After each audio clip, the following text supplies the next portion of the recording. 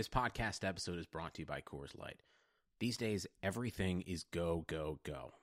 It's nonstop hustle all the time. Work, friends, family expect you to be on 24/7. Well, sometimes you just need to reach for a Coors Light because it's made to chill. Coors Light is cold lagered, cold filtered, and cold packaged. It's as crisp and refreshing as the Colorado Rockies. It is literally made to chill. Coors Light is the one I choose when I need to unwind. So when you want to hit reset, reach for the beer that's made to chill. Get Coors Light in the new look delivered straight to your door with Drizzly or Instacart. Celebrate responsibly. Coors Brewing Company, Golden, Colorado. Trying to get by Benning. Darnell Nurse left it in the corner, gets left center. Perry scores! Corey Perry! Ilya able to shake away from Solani. It's given away to Solani around in front. Score! Teemu Solani with the steal. Three of the fans want one. Score! On the floor! Paul Kariya!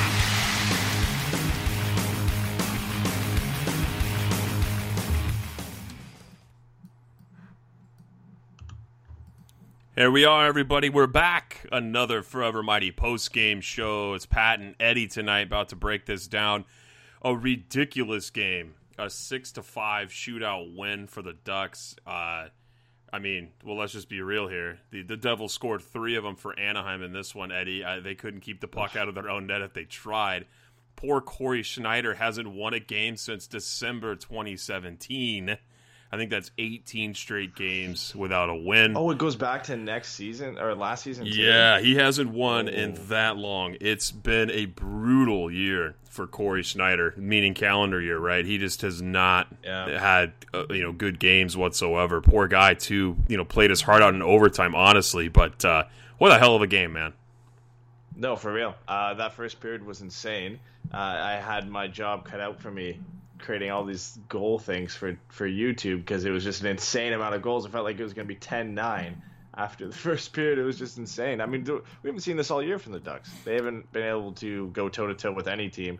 And it's funny, it's the two of the lowest scoring teams in the league that put up a 6-5 barn burner in a shootout. Oh, it's ridiculous. It was absolutely ridiculous. It didn't feel going into this we were going to get that, though, right? Like you just said, these two teams don't score a lot. And then in the first period, of course, why wouldn't it be Kyle Palmieri burning the Ducks in the opening period?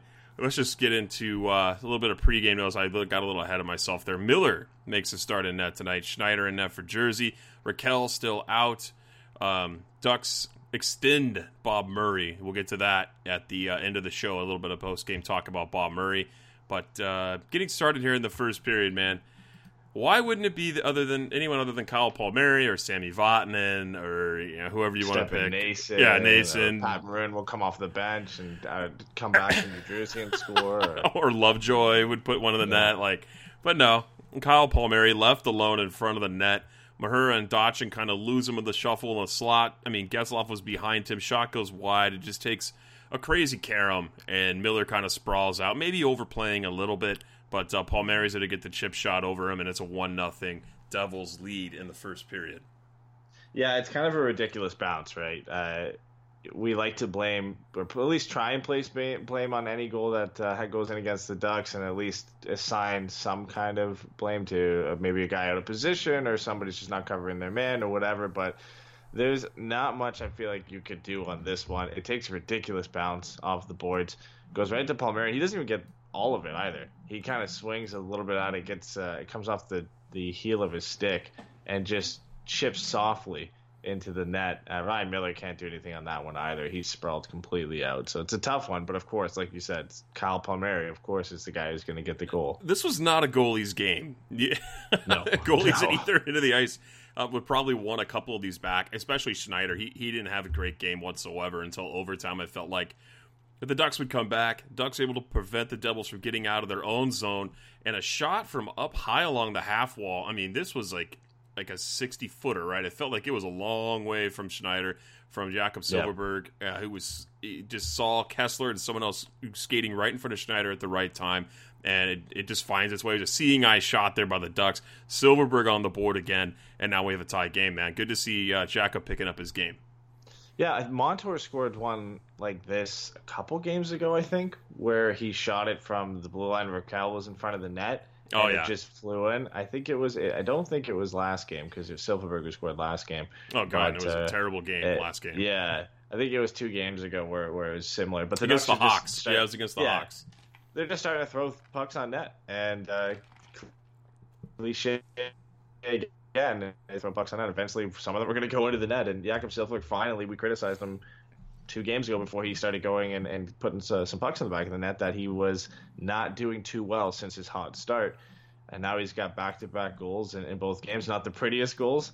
A deflection off his foot and a soft wrister from literally the blue line. So, it's a goal's a goal, but great start from him. Way to quote Jim Fox, the Kings broadcast there, right? Put some pokes on it, score some goals. It's like his famous one-liner. He says it all the time. I'm sure you just made all of our Ducks fans happy. It's accurate. It's as dumb of a cliche as it is. It's accurate in the Ducks case, especially when they can't score goals all year. So you might as well just take the Carolina Hurricanes approach and just throw every puck on net and hope that it goes in.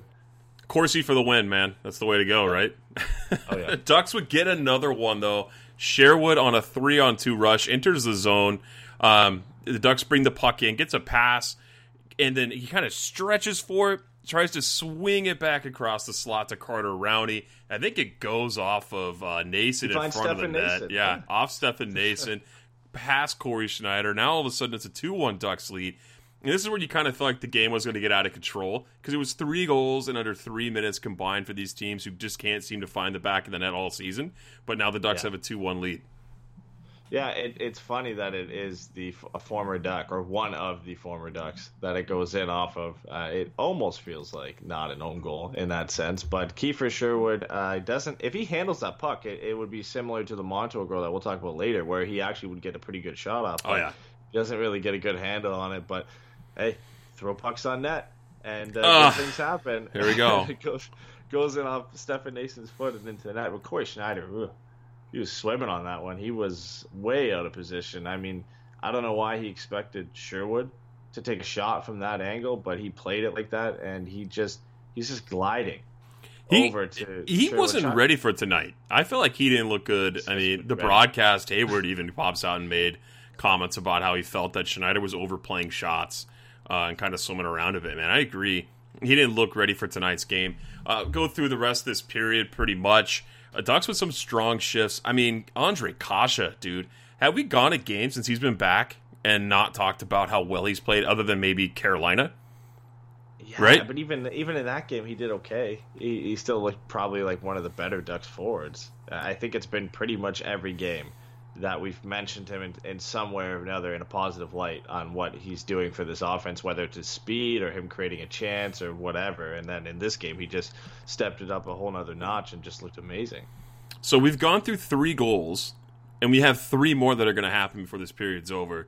So let's get to the Devils' next goal. Taylor Hall comes flying in, clips Larson. And now, is that a penalty? Clipped him. It was incidental to me. So. I don't think it was. I felt like some people were calling for a penalty.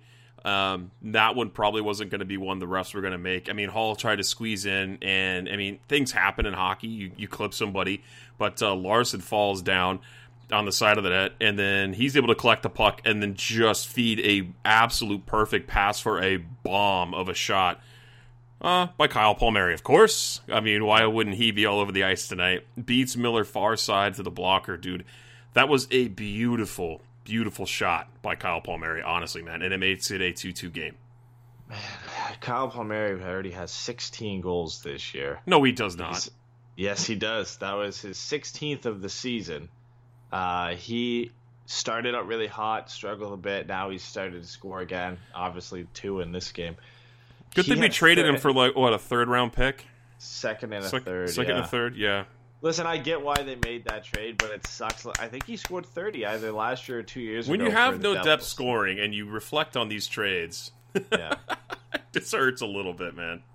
He'll probably score 30 this year unless he completely collapses. They're just over, probably the same as the Ducks, just over 30 games into the season, so a little bit less than halfway and he's already at 16. If he just plays anywhat similar to the rest of the season, he'll finish with over 30 goals. Keep playing on a line with Taylor Hall. It shouldn't be a problem. Yeah, he's playing with Taylor Hall and Nico Hischier. So, and he's on the first power play unit with Taylor Hall, who has a 12 power play assists this year and no power play goals. So guess who's getting those power play goals? Who's feeding them? Yeah. But it was a great shot. I mean, he picked the top corner. He had to go there off the one-timer, and we all miss him. I mean, that's what we miss. That's what the Ducks need, is a guy like that. Oh, yeah. Moving on here in this first period, immediately in front of the net, Lindholm drops, I think it was Miles Wood twice in front of the net. I was focused on that. People kind of get together. Next thing I know, Brandon Montour is heading to the penalty box out of nowhere. Apparently he took a hooking penalty, which would put the Devils on a power play. And this is one that I feel that Miller's going to want back when he takes a look at this tape. But Devils get a power play goal by Severson. It was just, I don't remember who passed the puck, but there was a play at the side of the net, like really close to Ryan Miller. Miller didn't have his stick blocking the crease like a lot of goalies do. And he was able to feed it right between the defender's skate all the way across to Severson, who's able to blast it home. Miller has to go left to right with the blocker, went under his arm and body. And now it's what did that make? That made it a 3-2 game at that point for the Devils. But sometimes it happens, but this just wasn't a goalie's night for sure. No, it was Marcus Johansson who fed it across to Severson, and I think it's on Ryan Miller there for not blocking that pass, but it's kind of on Jake Dotchin as well. Yeah, the way he positions himself on that goal, he's got his stick facing outwards away, and he's got his back to Ryan Miller. At that point, if you might as well just defend stick first and try and get something in the passing lane. I know he's maybe worried then about deflecting into his own net or whatnot, but nobody has a stick in the passing lane, and when you're not facing the play there, he doesn't see Severson somehow, even though he's facing Severson on the back post. So I think it's on both of them. But yeah, you're right. Ryan Miller's going to look at that and want that back and wonder why he just didn't have a paddle down to block that pass. I don't know if he didn't think that Johansson could get it across, or maybe the more likely option is he didn't see Severson at the back post. But tough one, because he almost gets it too. Just finds a hole underneath his blocker. If that was a higher shot, Miller makes a save, I feel like, on that play. But the Ducks, of course, would come back, because we wouldn't look out of this period without 6 goals going on the board to talk about tonight, and keeping Eddie busy all night with making gifts. Yep. You got a break in the second period, all right? So, you don't need to complain too much. As long as it, like I said, if it didn't finish 10-9, I got a break. Then you were good. Yeah.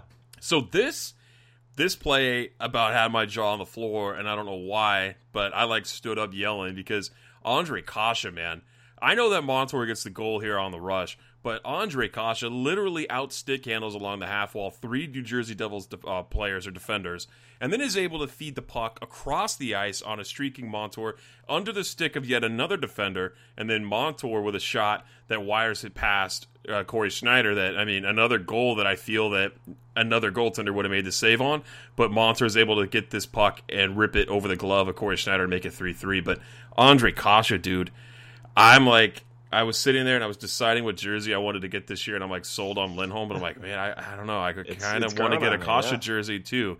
That guy's insane, man. What a hell of a play by that guy. Yeah, like you said, he dangles around, I think, 3 Devils players and then just beats that a puck fourth control. with the pass. Yeah. One of the most creative players with the puck on the team. Maybe you could look at Raquel and Getzlaf and probably put him up in that category. I think, especially the way he's playing. He had 3 points in this game, a goal and 2 assists, I believe. So he's just been unstoppable. This is one of, I think, his better games of the season. Just was all over the place, creating offense. The game sheet at the beginning had him with Richie and Henrique, but then I believe he got bumped up to play with Getzlaf and Aberg, because that's how the starting 3 that went out on the ice were Getzlaf, Aberg, and Kase. So he's, again, a versatile guy. You can put it anywhere in the lineup, and he'll do well. He played on the 4th line 2 games ago, did well there. Got promoted up to the 2nd line, did well there. Now he's on the 1st line, and he had one of his best games of the season. So he's just such a versatile player, such an important player to the Ducks roster, and I feel like he's really underrated in the sense that he always is contributing on a nightly basis. Like we said, we're talking about him every podcast about what the good things he's doing. I don't think we've ever said a negative thing about him this season. No, he doesn't make dumb plays, man. And when he loses the puck, he's on his own ass all the way back hustling. That guy doesn't give up, dude. He is just, for my money, the best player on the ice tonight. He's an easy player to root for. One Yeah. of those guys who just never quit, and he doesn't make any mistakes. So there's really nothing to hate. So he's just been unbelievable since coming back. It would have been great to have him for the full season if this is the type of Ondrej Kase that we were going to get. I mean, he had such a great game tonight. I would say he and Palmieri were the best two players on the ice. One for either team. Montour had a solid game as well. But, Ondrej Kase, I can't say enough good things about that guy. He's been just a wonder on this team with how well he's been able to fit in. And that speed and puck skills that he's brought to this team is just game-changing for him. So we end the first period 3-3, 15 to 12 shots on goal. Devils lead that category. They get the power plays, kind of assists them in that sense as well. But getting on to the second period, not much was happening, and you kind of expected that early on just because, I mean, the coaches are like, holy hell, you can't be giving up that many chances going either way, guys. You need to figure this out. But, I mean, that obviously wouldn't hold that well after the second period. But Kyle Palmieri, again, man, just dominant on the ice again in this period. I noticed him a lot, and it would lead to many chances for them. But the Devils would get a goal, and it was Cini on a rebound after Sherwood overskates the puck in the neutral zone, gives the Devils a 3-on-2 break.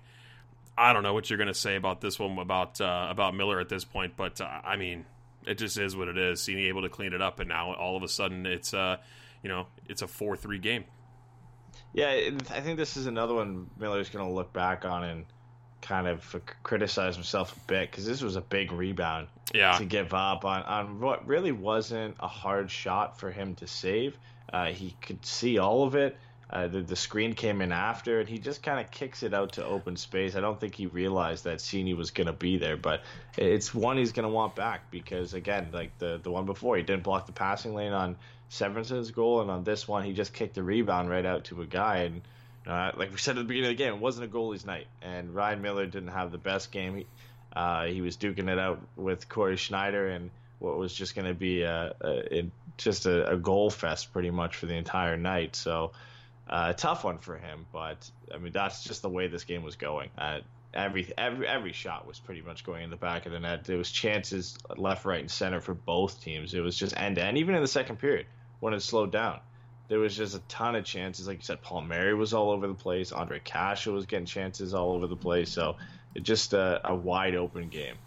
Yeah, and it wouldn't end, right? This back and forth would carry on to the third period. But before we get there, I gotta say a couple more things about the second period. And one of those was the phantom high stick call on my boy Lindholm that Kyle Palmieri didn't even get clipped, didn't even get touched with the high stick. His visor didn't move, his helmet didn't move. The stick goes right over his head. It's close, and then all of a sudden he skates another stride and then does this like he got hit in the face with a stick. I hate that, man. I would hate it if a Ducks player did it. I'm not a fan of that. I get you're trying to... Forsberg is great at it. It's brutal, dude. It's so brutal. I mean, say what you want. I know that people are like, well, you gotta try to get an advantage at some point, or get the call on your side and do what you got to do to win. But oh my god, man, I hate that kind of crap. I'm not a fan of it whatsoever. No, it's soccer stuff. It's soccer. Yeah, it's that kickball sport that you love so much. They do that in all the time. Yeah, it's such. I hate. I mean, you see it in every sport to some extent.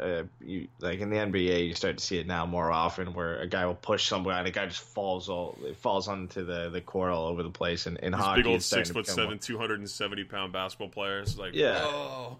the problem with it, I think, is because just like in soccer, the reason they do it is because it gives you an advantage. You get a power play out of it. Or in soccer, it's all over the place because generally you get a penalty shot over it, and you get a direct chance to score a goal. And players are starting to do it because, I mean, if you're going to get a power play chance, if you're a good team on the power play, that's a huge chance to get a goal, an important goal in the game. So you're going to start to see it more when guys do that. And it sucks. Nobody wants to see that in the game.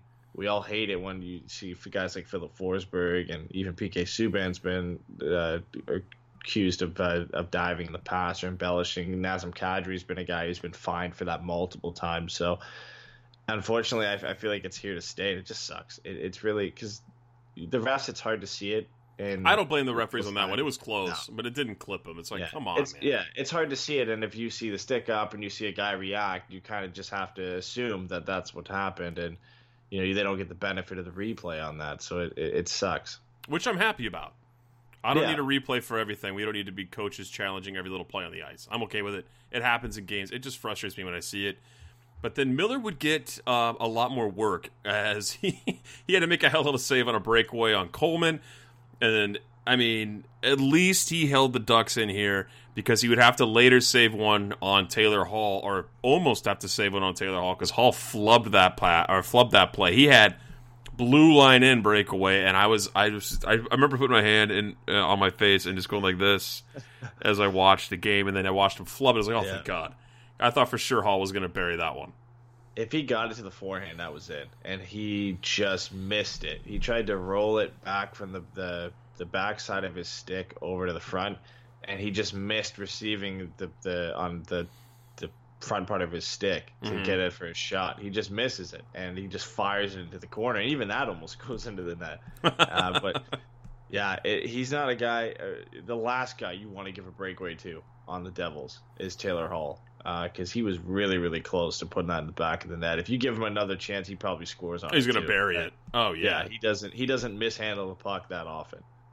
So, and then just talking about missed calls here, Getzlaf gets decked in the corner, and when he didn't have the puck, he was not happy about that. I think it happened before the Hall breakaway, but he gets up, goes after somebody in the corner, nothing there. Kasha gets a streaky play through the middle of the ice, going the opposite direction, and through the neutral zone.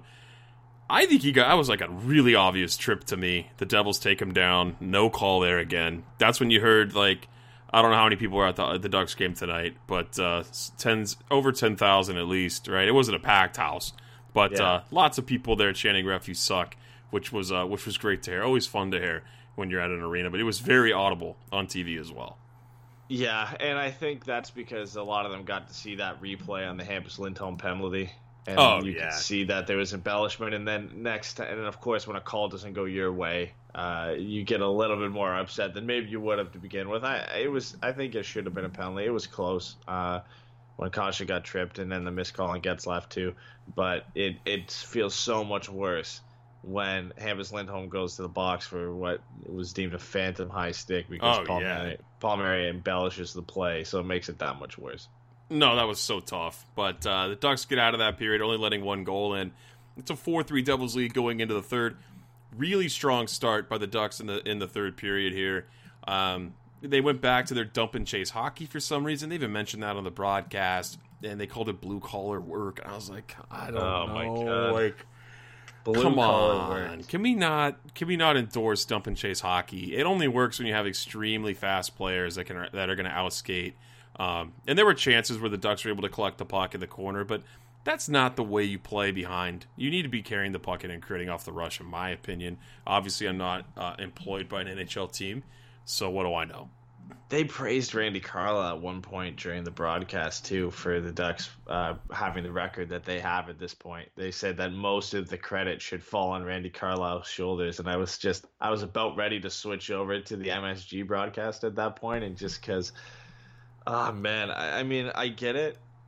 And this is typical with the Ducks where you see that you can't be critical of the team at all in any type of professional format with this team, whether it be social media or their actual broadcast.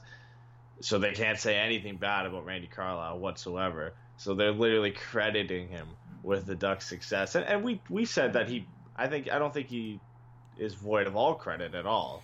He has to get a little bit, but... Sure. Yeah, goaltending for one. Some of the pickups that the Ducks have had, Pontus Aberg has been great. Daniel Spong's been good since coming over. And just the general leaders on this team and Ryan Getzlaf are kind of carrying the load for the Ducks. But I can't believe it. I can believe it, but it's just so cringy to hear them praise Randy Carlyle for the Ducks' success and put most of the praise on his shoulders. He's the best around. He's definitely the best coach around.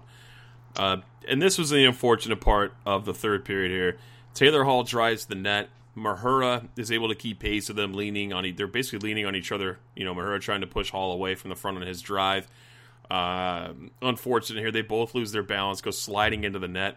I originally thought Mahura hit his face on the post, and that's why they were rushing the trainer out, because Hall was waiting for the trainer. Upon further review, Miller has his foot just on the outside of the post, and Mahura goes right into his knee. That looks like a hyperextension the wrong way. And that is not good news for the Ducks, as that's a bad knee injury, I feel like. Hopefully I'm wrong. That didn't look good for Ryan Miller, though, as he gets carted off the ice, or carried off the ice with assistance from the trainer. It's a tough one for sure. It's not one that I think cripples the Ducks. I mean, if it was John Gibson, as bad as that might be to say, that's obviously worse for him to go out than Ryan Miller at this point. The Ducks, in the rest of December, only have one back-to-back. It's the 17th and 18th against Pittsburgh and the Rangers. So if he is out for any extended period of time, that's the only point where they're really going to feel that. John Gibson was likely going to play all the next remaining games except that back-to-back game anyway. So hopefully he's okay. Hopefully it isn't an injury. Hopefully they just kept him out for precautionary reasons, because the game was just a ridiculous game anyway to begin with the amount of goals going to the back of the net. And then maybe they just decided to keep Gibby in for the rest of the game just to kind of keep Miller out and not to further extend that injury. We don't really know. I hope we hear something tomorrow. With no game until Sunday, we might not hear anything until Sunday morning, but hopefully he's okay. Probably going to see Kevin Boyle called up, unless Miller's fine, but it didn't look good. It honestly didn't look good. I hope he's okay. The Ducks in this third period, though, after that, Gibby would come into net and then have to make an unreal stop. I mean, the GIF you posted was beautiful because Gibby's moving all the way over to his blocker side to make this initial save. I didn't even see who deflected the puck. It was on its way to the net, but it made it go back to his glove side. So if he wasn't 6'4", I don't know if he makes the save with the toe of his skate, but he follows that puck and is like, oh, crap. Has to come back and then flick his toe out of the last second to keep the score at 4-3 Devils, because that should have been behind him. That should have been the fifth goal of the game for New Jersey there. Yeah, John Gibson doesn't need warm up, I guess, because he's just going to come in and make a ridiculous save when sitting on the bench for 75% of the game. Insane save. It's a save that I think only a few goalies in this league can make. The most athletic goalies really can only do this. But John Gibson is like you said, he's going the opposite way.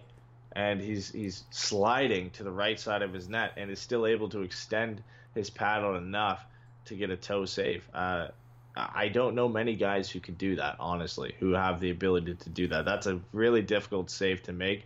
That it still looked great, but he made it look easier than it was. That is an outstanding save to be able to do that. And he got a pretty big piece of it, despite sliding completely to the right side of the net. Unbelievable from John Gibson. We've said that I don't know how many times this year. He seems to make one or two of these saves a game.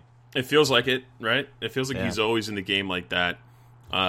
Ducks end up coming back and getting a tying goal thanks to that beautiful save on probably the most ridiculous play I've seen this season from Anaheim. Aberg, not even looking at the net, is skating off, right? He just hoists a backhand from the blue line, floats all the way, and Ben Lovejoy in front of the net attempts to grab the puck, goes in and out of his glove, and then over poor Corey Schneider, who didn't have a chance in hell to make that save, because what is he supposed to do? He's not counting on his defenseman trying to catch the damn puck from a shot that far out. What a crazy turn of events for Anaheim. But Aberg, picked up off the waiver wire. I think he has 10 goals now, if I'm correct here. Is able to get a goal here. Unreal by him, the way he's just been able to find the back of the net. But that's the most bizarre-looking goal that I've seen in a long time, man. Made a 4-4. Don't say that yet, because the goal after this is pretty ridiculous too. I think it could rival this one. Another former Duck too, putting the puck in his own net. First Stefan Nason and then Ben Lovejoy. Beautiful, ridiculous. I don't think I've ever seen a guy whiff on it, a player whiff on it with his glove and direct it into his own net from pretty far out too. But it takes like a huge bounce off his glove. It takes at least like a foot bounce up into the air off his glove and over Corey Schneider's shoulder into the net. A ridiculous goal. The Ducks got lucky on 3 goals into this game. Other than that, again, get pucks to the net, and the good things are going to happen. They scored 3 goals or 4 goals from getting pucks in that in this game. So your new name's Eddie Fox. Yeah, Start calling you Eddie Fox. I like the cliches. Then you must love John Allers. Yeah, we'll table that for another time. I don't know about that. The Ducks would come back with yet another goal, man. And this one was bizarre, too. We got to hop on this. We had so many goals tonight. We can't spend the whole show breaking it down. But Ondrej Kase gets yet another goal.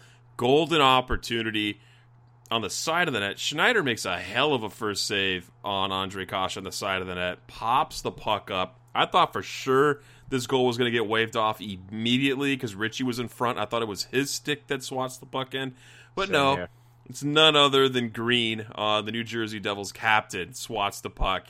He just hit the top of the puck rather than under the puck, knocks it in under the bar. I would be so pissed if I was Corey Schneider.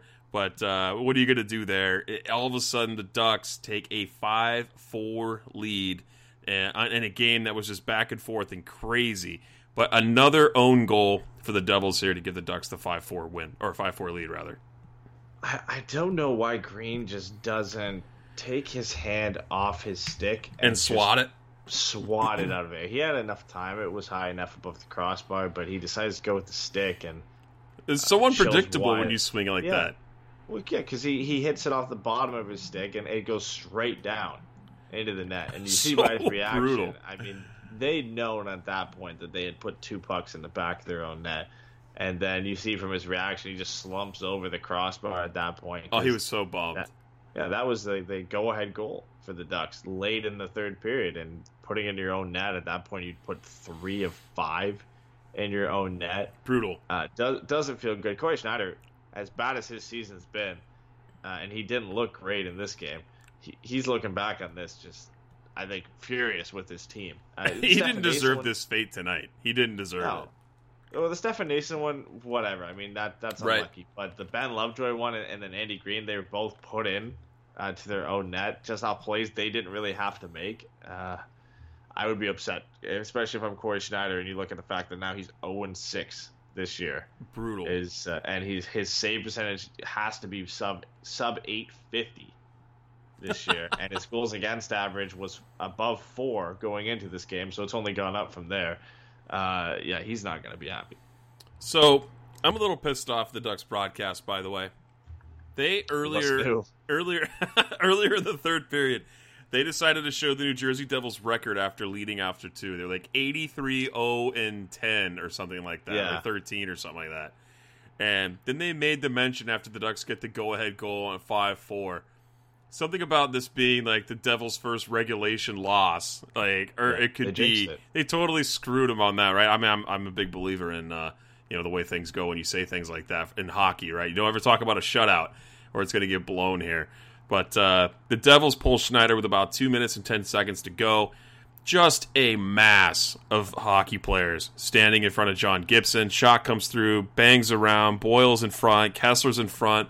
Palmieri's in front, Johansson's in front, just a mob of freaking people in front of Gibby. Gibby's like all hunched low trying to look for the puck, not able to see that Johansson gets a stick on it. I mean, just over the pad and glove of John Gibson to tie the damn game up. And why wouldn't it be? Why wouldn't this game go to overtime? It's 5-5.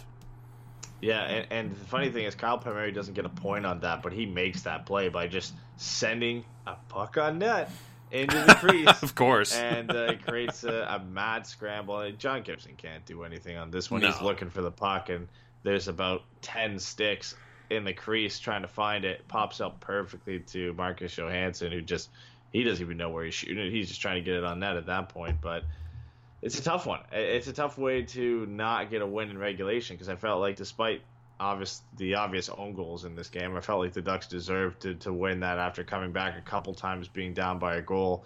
And it's a tough one to lose it to, because you can't really blame anybody for that. It's just a mad scramble that luckily bounced to Johansson that he was able to put in the back of the net. So John Gibson, again, he was excellent in this game. It always feels like he'll make the ridiculous saves, and then just a soft one or one you can't really blame him for or get by him.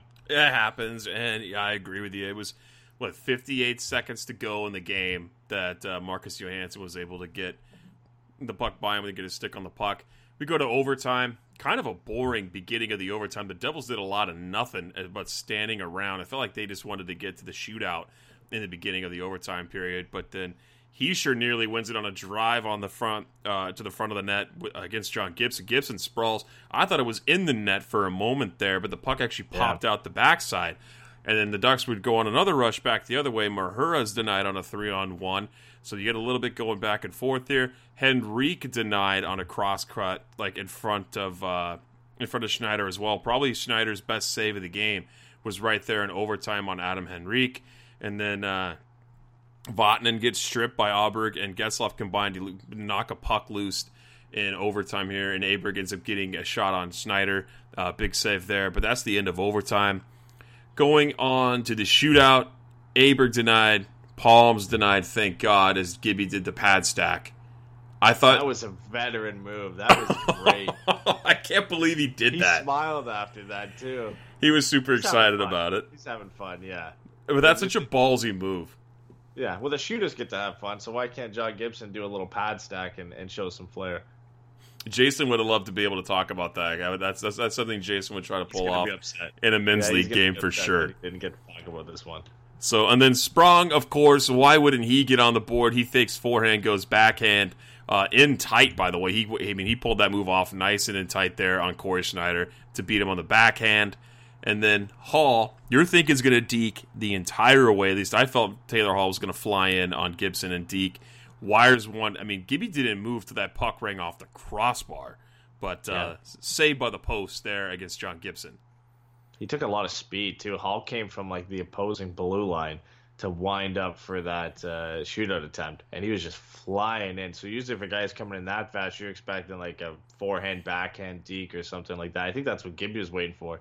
He was just waiting for Hall to make a move, and instead of making a move, he just fires a snapshot off the crossbar. So he completely fooled Gibby, so it was a great play by Hall. He couldn't get the shot into the top corner, which luckily, because, I mean, again, Taylor Hall somehow missed 2 breakaways in this game, the shootout attempt and the breakaway in the second period. So that doesn't happen too often. Lady luck on the Ducks side for sure in this game, man, just because of the weirdness of how they've scored goals and goals that didn't go in. Usually when players come in that fast, too, they make a move. But not only that, you see guys that come flying in and then pump the brakes, like in the lower end of the slot, and then deke, and the goalie's all backed up. Oh, yeah, the goalie's already all backed up tight from the speed, and then you have a lot of net. But then it would go on to the captain. None other than Ryan Getzlaf does his little patented move where he fakes the forehand shot, quickly goes back and then pulls it back to forehand again, and he beats Corey Schneider down low. Game over. Ducks win 6-5. Holy hell, man. 11 goals in tonight's game. Not something you and I thought we'd be talking about anytime soon. Yeah. I mean, after the first, I thought it was going to be a lot higher score just because it felt like it was that much of an open game. And even with coaching adjustments, just how bad these teams are defensively, I thought it was just going to be an unreal game. But still high scoring, still 6-5. Didn't expect it. Ducks' offense against the Hurricanes was anemic. I guess it wasn't that much better in this game because 3 of their 5 regulation goals were because of Devils players. But, yeah, I mean, the Ducks don't put up 6 goals, and I guess one's a shootout goal. But still, they don't put up 6 goals often this year. So it's nice to see that of a bit of a change. It was a lot more exciting game. It was a huge turnaround from the Hurricanes game, which was as boring as it could get. Mm-hmm. And then you get an exciting 6-goal first period and a goal in the final minute to tie the game, and then a couple of nice shootout goals. So it was an exciting one for sure. A combined 34 giveaways in this game between the two teams. Anaheim with 18, Devils with 16. Kind of tells the story of why it was so wide open most of the time. A lot of turnovers in tonight's game. But the Ducks are able to squeak out the win there, 6-5 in a shootout. The captain sealing the deal. Let's get on to the post-game. We go into, you got any questions tonight? I didn't know it was kind of a light Sunday night for us. Yeah, we got one question, and it regards something we haven't talked about yet, is the All-Star game. So Herb Stinks on Reddit asked, who do you think will get sent to the All-Star game? Do you think we'll get to send 2 players? I guess we'll just keep this to the Pacific. So who do you think will get sent to the All-Star game? I guess first, who do you think is going to be the captain of the Pacific team? Oh, jeez, dude. I don't know. The Pacific Division captain? It's probably going to be Connor McDavid. Yeah, I would say it's going to be McDavid for sure. I was going to say him or somebody on Calgary. I mean, Calgary's lighting it up right now. Yeah, but maybe it's a fan vote, right? Johnny Hockey. So. Yeah, fan vote. It's going to be McJesus. He's going to get the call for the C at the All-Star game for sure in San Jose. For the Ducks, I mean, I would like to see Ondrej Kase go just because how well he's been playing. John Gibson's another one that I would send. And then, you know, the captain's always going to get some votes. But I would love to see Ondrej Kase, but I think it's going to be Gibby or Getz. What about you? Yeah, I think when you look at the goalies in the Pacific, I think John Gibson has probably had the best season, and he'd be the most likely one to go. Antti Raanta just actually went down for the entire season. There goes my prediction. Yeah, there goes my fantasy team, too. What's fantasy hockey? I don't know what that is. Yeah, Sorry. yeah, right, yeah. Jonathan Quick is probably not going to go because he's been not that great this year. Martin Jones has been inconsistent. Marc-Andre Fleury has been inconsistent at times. John Gibson has really been the only guy in the Pacific that's been consistently good. And if the Ducks have to send one player, as per the rules. So John Gibson, I think, is the easy choice. After that, maybe Ryan Getzlaf. How many points did he have tonight? 2, I think. So he's at 24 points in 26 games. He's always a point per game guy. He's solid for that.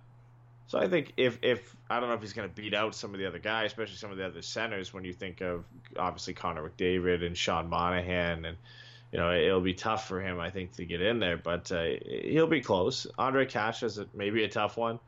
Even with the 3 points tonight, he is up to 11 points in 14 games, but the big number there is he's only played 14 games.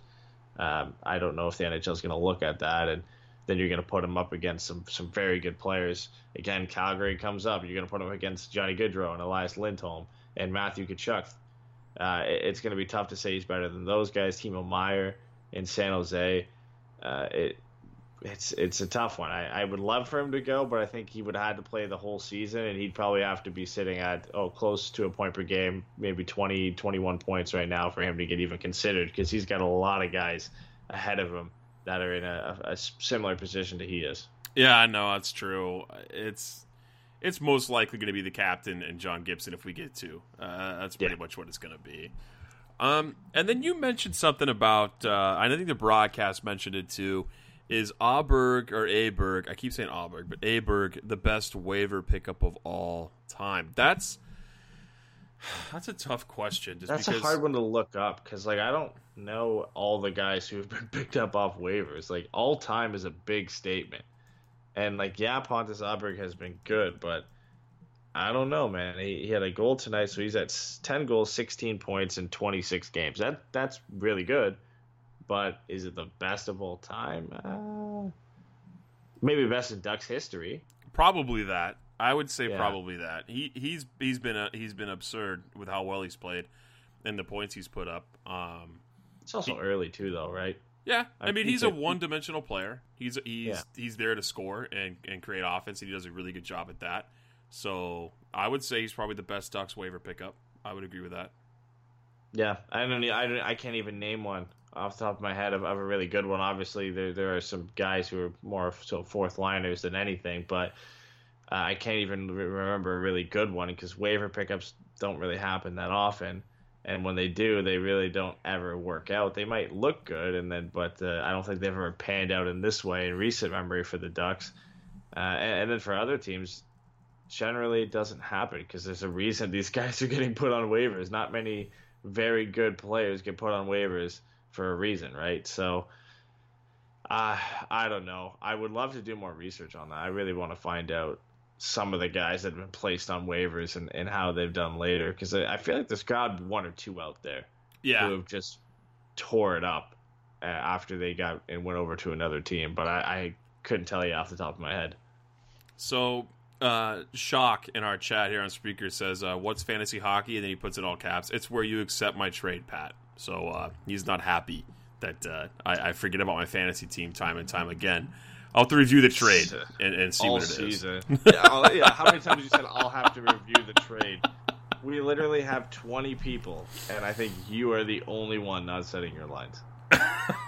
Wait, thanks for throwing me under the bus. Yeah, I know. I haven't been a very good hockey GM this year or last year, or the year before that. I don't know what it is. I'll get to it. I'll check it. I'll put it on my docket for tomorrow, and we'll see what happens. See if I get to it. Then we got to talk about Bob Murray. Let's move on here to the real general manager who makes things happen.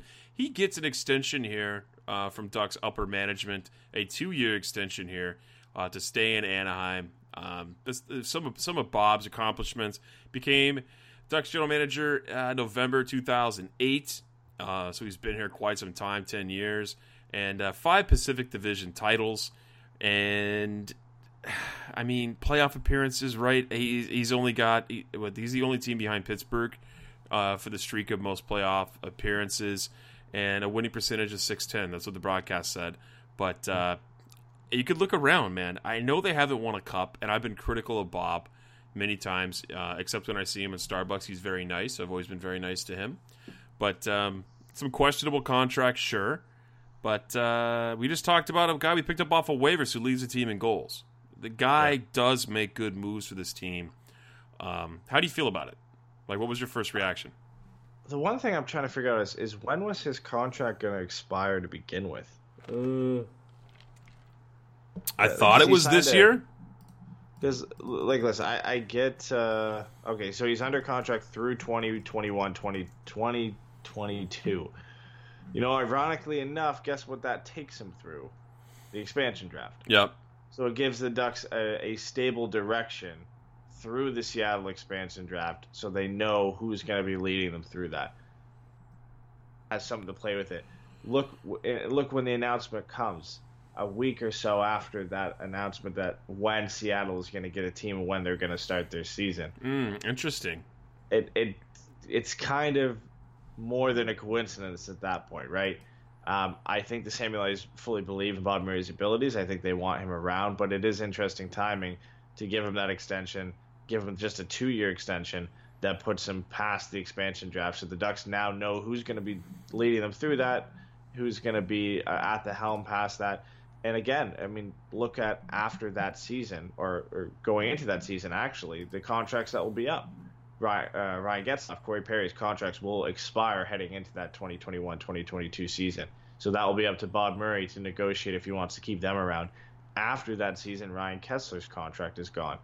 If the Ducks want to go in a new direction with a new general manager, that's the perfect time to do it. When Ryan Kessler's contract is off the books, presumably, possibly, or at least the contract says we know them for Getzlaf and Perry will no longer exist. Right. So if they want to give a new GM the reins, he's got an open playing field to work with, other than obviously some of the contracts that have been signed, but it's a lot more flexibility than, let's say, if you were to fire Bob Murray at the end of this season and hand a new GM basically a box with a lock on it. He can't do anything with it. He's got a ton of contracts that have already been signed before he got there. I mean, like if any GM right now, take any GM in the league, what are they going to do that different than Bob Murray right now with this team? They're kind of locked. They're locked in. There's really not much you can do. Yeah, there's not much you can do. And I mean, Bob Murray's handcuffed himself and not being able to make some heavy deadline day acquisitions in the past and going out to get the best players because of the contracts that they have, right? So I get it. I mean, a friend of our show, Hannah Spraker, she was upset with it. And I get why people are upset possibly with bringing back Bob Murray, because there are things that he doesn't do that even I don't agree with a lot of the plays he does at the deadline. Getting Jason Chimera and Chris Kelly last year is the big plays when you're at the close to the end of your Stanley Cup window. And even before, you're really not going out and getting anybody. Getting Patrick Eaves, it didn't work out, but that was the big play 2 years ago, right?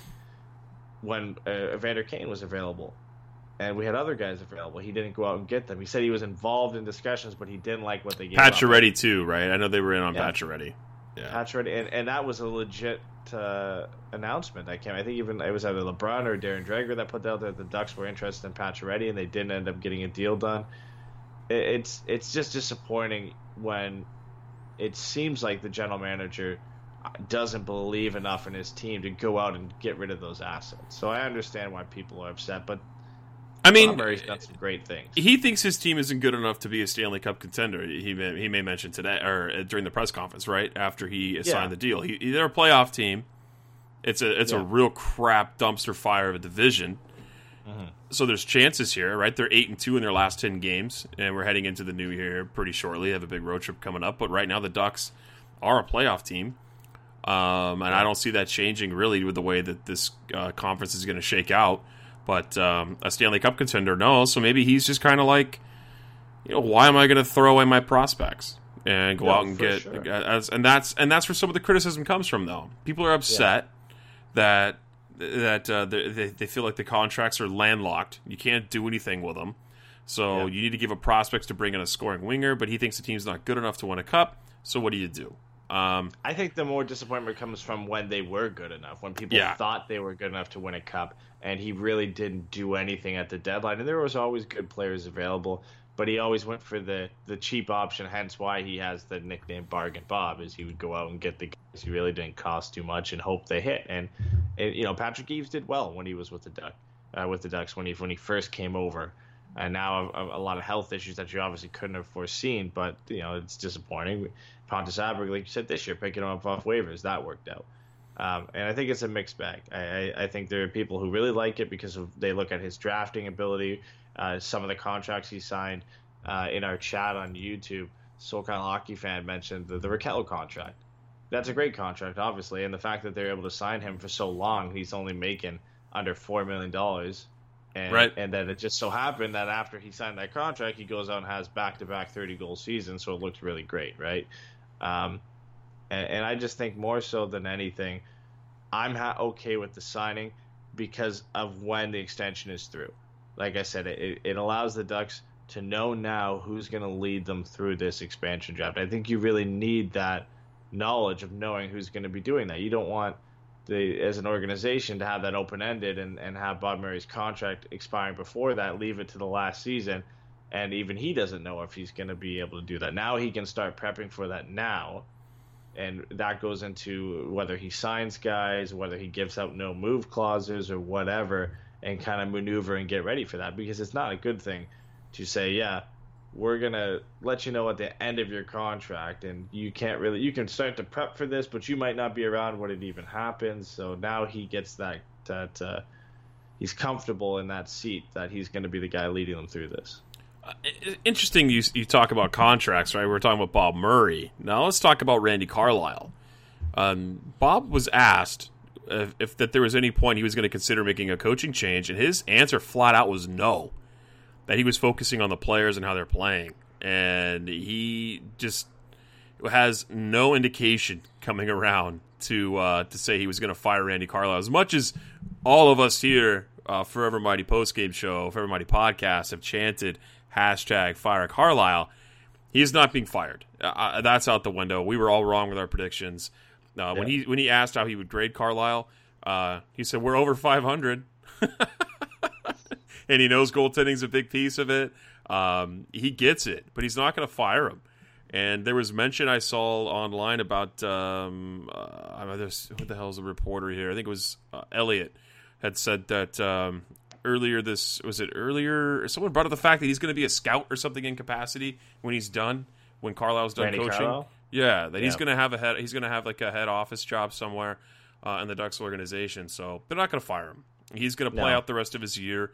And if they re-sign him for maybe one more year, depending on how he feels, then fine. But if not, he's staying in the organization. So all this that coming out from Bob Murray yesterday just solidifies the fact that we're not going to see Carlisle leave the helm at all this year. Carlisle's going to be through and through the coach. When they lost 7 games in a row and he didn't get fired, that was it. You kind of knew he was going to stay around. Like you look at some teams who had lost a lot less. I mean, St. Louis. They were supposed to be really good this year. They didn't lose 7 in a row, but they were losing games. What a train wreck that team is. yeah, they're still losing games. They fired Mike Yeo, though, because of that. And other teams, I mean, the Kings were losing games, and they didn't even go on a big losing streak like that. And they fired their coach as well and hired Willie Desjardins. So after that, that was where all the speculation started anyway. That's where it really got and heated up, because you were looking at all these other coaches getting fired, and it was right around the time the Ducks were just losing games all the time, and you're like, oh, well, Randy Carlyle might get fired, and then now he's made it through this. The Ducks are playing somewhat decent hockey and winning games. That's the big thing, is they're winning, and I just feel like he was never going to fire Carlyle now. The fact that he didn't fire him after that, there's no way he was going to do it. I agree with you. And speaking of the Blues, it'd be funny if they went out and got Joe Quenneville, brought him back. I don't know why they haven't already. I mean, they still are losing games. Well, he's busy doing Shotsky's, at Chicago Bears games. Yeah. He's busy having a good time. He was probably there tonight, too. They played the Rams. Before we wrap tonight, Eddie, we have to pick a winner. Someone's going to take home our the Ryan Miller autographed puck that I have sitting here at my house. Let me grab it. I think I've got it right here. I've got this puck. Ryan Miller puck signed. Nick Ritchie and Sam Steele also signed the back of it. So you got 3 players on 1 puck here. But we did if you go and subscribe to YouTube, click the bell, you're a new subscriber to our YouTube channel. We're really trying to build up our YouTube audience here. And so all of you that have helped out and subscribed are in the running for the puck, which I think is cool. You get a little freebie here for helping us out. So do you have the winner? Are you using a randomizer? How are you doing it? Did you write down 100 names and put them in a hat? I did. I wrote, no, not in a hat. I typed out all 176, I think it was, before the game started. So everybody gets to be in the running. Random, even better. Yeah, into a random list generator. And I've got it open now, and I'll load it up here. And if Jason Lamb wins, we're redoing the shuffle. Screw him. He's host gets to win. The funny thing is, I think our names are in there too, because I literally just copy and pasted the entire list. So we might have to redo it if somehow out of 176 people, it's one of us two. But let's get into it. You won't be able to see it, I don't think, because you don't have, unless you have the YouTube open. But it's going to be delayed, so I'll let you know who won, and then we'll go from there. Oh, you're going to screen share it? Yeah. I've got it. I've got it open it's up on YouTube. So it's live. We're gonna see who wins the puck. Drum roll. Drum roll. Okay, and it is Kim Atwood is the winner. Sweet. There you go. Kim Atwood wins the puck. We'll figure out how to contact Kim. I think I've seen her in our Forever Mighty 3 Stars before in our leaderboard. I recognize the name for sure. So that might be an easy one. But yeah, congratulations to Kim. You win the signed Ryan Miller, Nick Ritchie, and Sam Steele puck that we got personally signed at FanFest for you now. So we'll get in contact with you, figure out how to get it shipped out. But yeah, stick around, guys, because we do some giveaways like this all the time. We do the Forever Mighty 3 Stars before every game. At the end of the month, the winner of that gets a jersey from Cool Hockey. It could be any jersey, so even if you don't want a Ducks jersey, you can literally get any jersey you want, fully customized, and over a $200 value. So it's a great contest that Cool Hockey allows us to do. No, they're great. Yeah, so if you haven't participated, get on that for Forever Mighty 3 Star. And shout out to all of our Patreon peeps, those of you who pay us money every month for bonus shows. We're going to knock out 2 shows this week. We're probably going to do our rant show where the guys usually piss me off more than each other, and I get to rant on a couple topics. They range from what's a beach, right? Is it next to the ocean or next to a lake? Because that would happen to be a random person wanted me to argue about that. That was aimed to piss me off more than anything.